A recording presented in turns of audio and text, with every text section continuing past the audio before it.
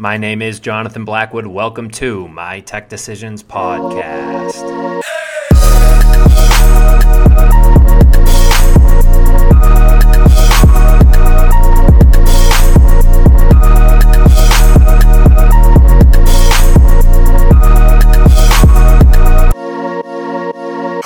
Today's guest is Nick Swain, Executive Director of For Virginia that oversees James Madison University's X Labs.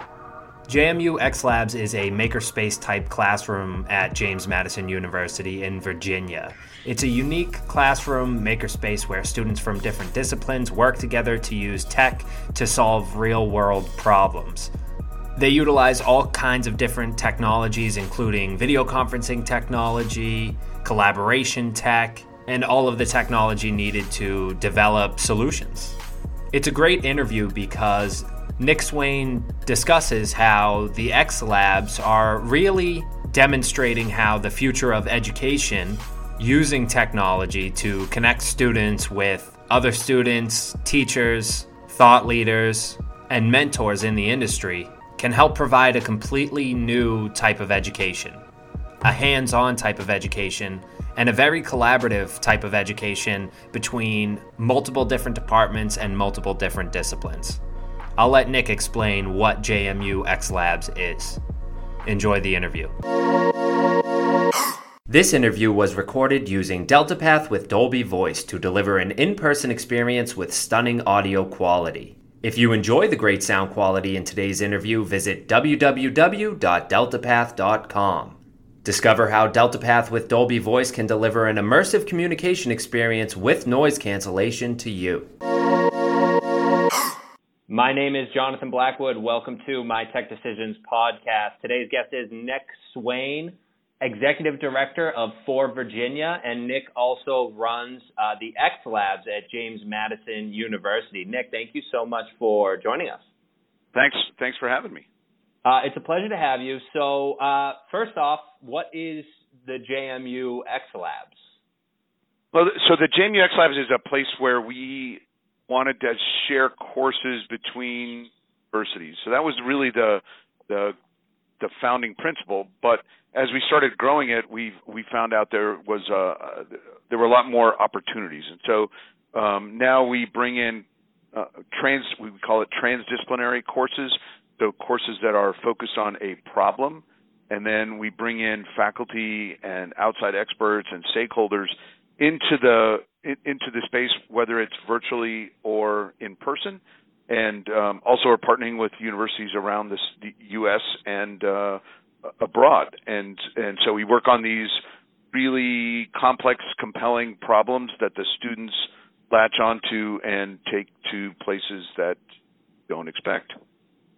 So I should have mentioned that JMU stands for James Madison University, and that's where these X Labs are. How did James Madison get involved, and how did your organization, For Virginia, kind of link up with them? So For Virginia is a Virginia state organization that was founded by a governor about 2 governors ago. Excuse me. And the idea was to share courses between institutions, and so to do that, they gave us a really nice video conferencing center, and then they asked us to share STEM courses, and really those two things don't go together. You bring in STEM faculty and students, and they want to cut things and bend metal and drill and solder things together, and it just doesn't work in a real high-end presidential-looking conference room. And so we got this old TV studio, and they said, okay, what do you need? And I kind of came up with some ideas of what might work, and we tested it, and over the past couple of years, we've really come up with a model that works very well for this kind of collaborative transdisciplinary learning. So how do you go about choosing the technology for a space like this, especially because it is such a unique space? There probably weren't a ton of examples that you could take a look at from even around the country. Yeah, so exactly.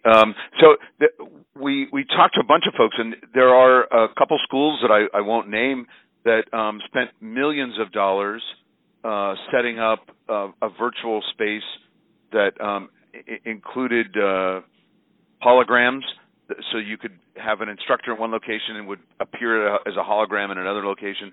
That really wasn't what we were looking for. Again, not that works great for a business school or something like that, but for a hands-on application-based course, it doesn't really work. So we kind of just had to dream it up, and we spent 2 years testing different applications, different hardware, software, integration of devices, and where it might work.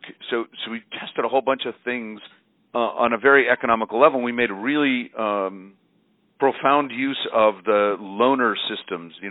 A lot of vendors will say, "Hey, we'll loan you this thing for a month and test it out."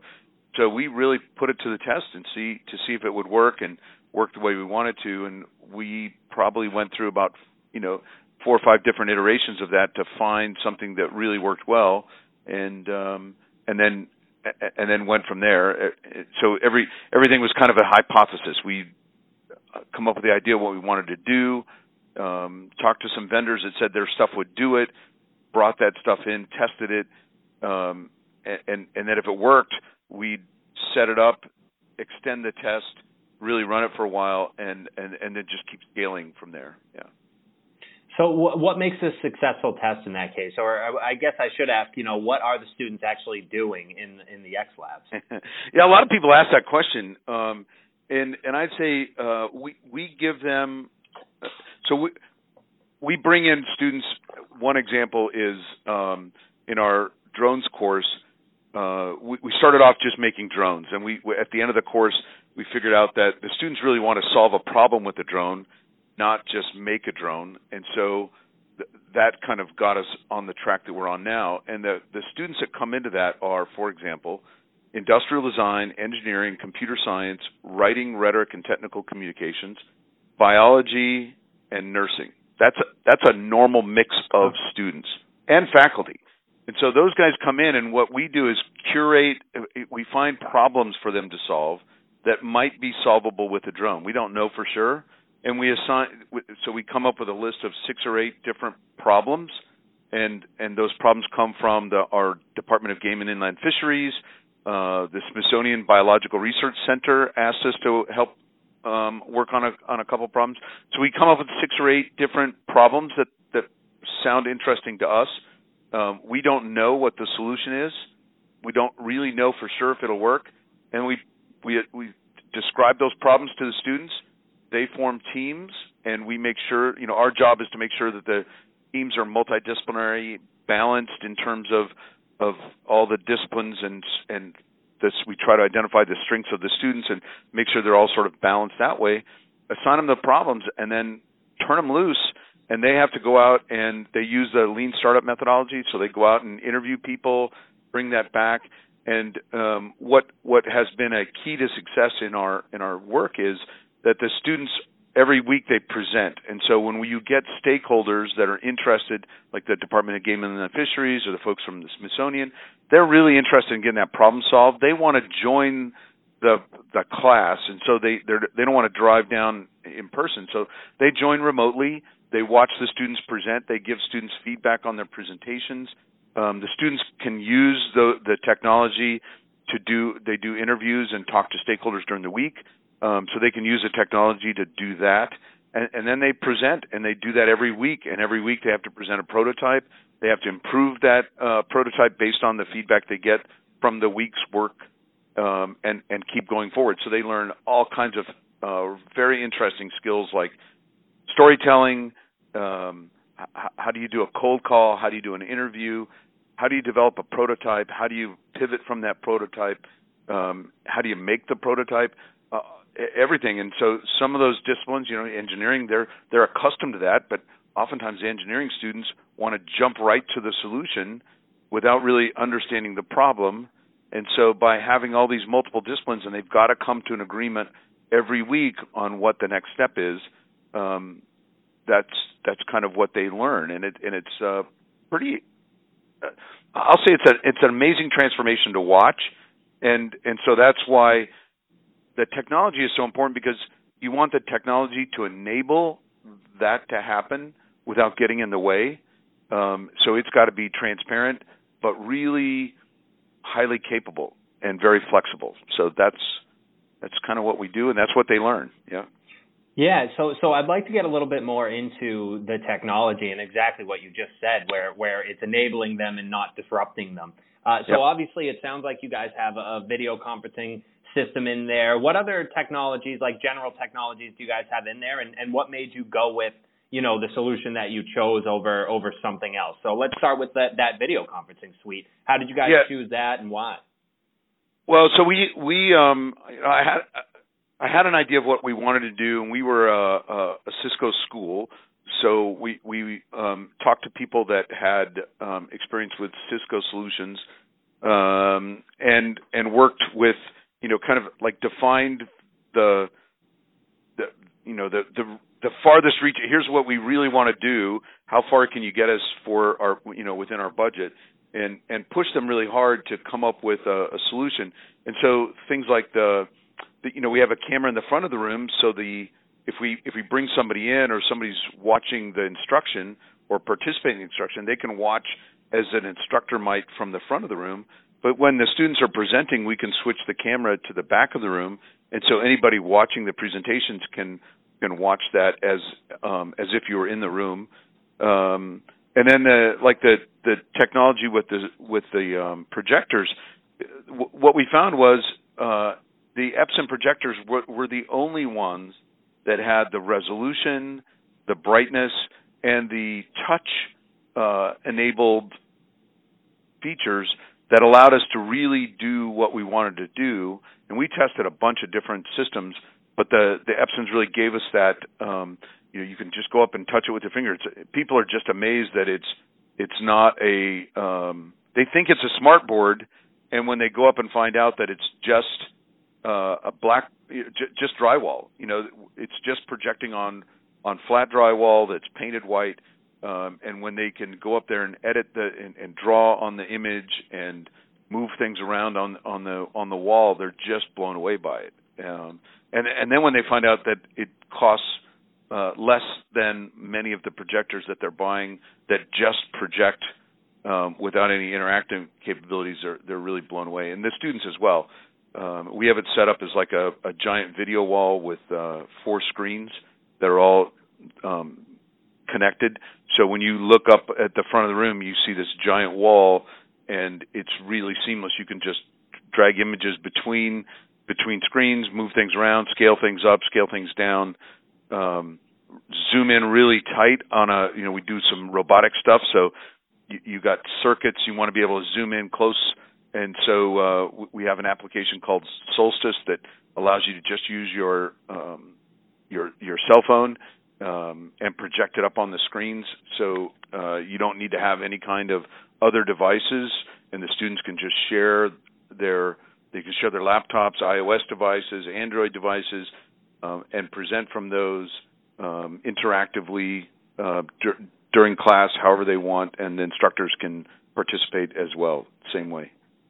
How does the instructor, because this sounds so unique, is this a credited class, or is this some sort of extracurricular, and how does the instructor come into play in utilizing the technology and helping the students? So because the courses are all focused on solving a problem, and the problems that we try to find are really complicated, and they're not an engineering problem. It's not a social work problem. It's not a nursing problem. It's not a writing problem. But to really solve that takes all of those disciplines and experts all working on them. Otherwise, you come up with a very one-sided solution. And so the faculty are there to represent the disciplines, help the students think through problems from each of those disciplinary perspectives. But they're also there as instructors, and so, like our writing professor is there to help students. For example, the physics students, I don't want to single them out, but they're not always great at telling a story, and college students in general are often not great at time-space continuum. So when they get somebody on the phone that doesn't know what they're doing, and they've got to talk to this person, elicit input, tell them what they're trying to solve, and get them to really engage, that requires some real skill to hook that person they've never met, doesn't know, they don't know what they're doing, never heard from them before. I'm going to hook this guy and say, I need your help solving this problem, and get them to actually stop what they're doing and engage and answer questions. So that's the writing professor is great at helping the students tell that story. How do you, if you're a physics student, you've got to engage with those people. Well, that turns out to be a great future skill, because when you're applying for a grant, you're trying to get external funding, National Science Foundation funding. As a physics person, you're trying to explain to somebody that doesn't know what you're doing, what it is you're trying to accomplish and why it's important. And so those kind of skills are going to be useful for the rest of their lives. And I think that's true for all of them. And then at the end of this semester, we have the writing students who have been participating and full members of all the classes. They're soldering things together. They're doing testing. So those guys, when you're going out to get a job as a tech writer, you actually understand the technology. You've played with it. You learn how to program Arduinos, Raspberry Pis. You can program a Pixhawk on a drone.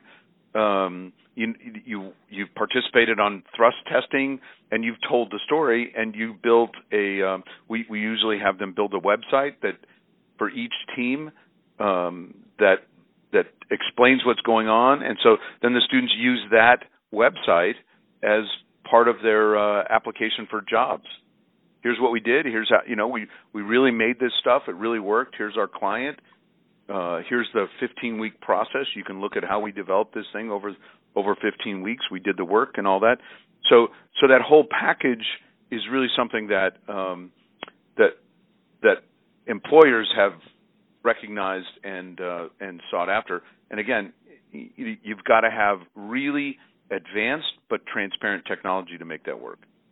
Yeah, and that's kind of my last question is, a space like this and the initiatives that you are trying to implement, how important is it what does technology do to augment that versus, if you guys had the equipment in the room, but you didn't have the video display or the video conferencing capabilities and so on and so forth?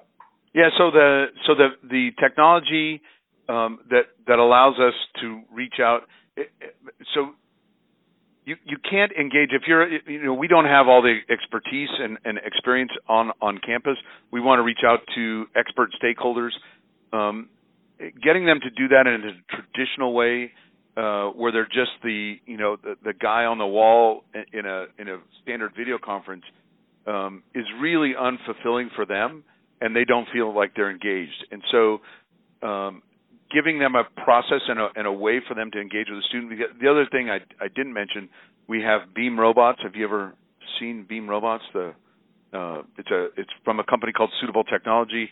And so once they present up on the screen, if they want to go interact with the students, they jump on these Beam Robots and they can drive around. They drive them from wherever they are in the world and interact with their teams, and they show up on the screen. They can share diagrams on the screen. So that really allows them to engage in a way that kind of breaks the mold of being the remote instructor, because they can get off the wall and engage directly with the students.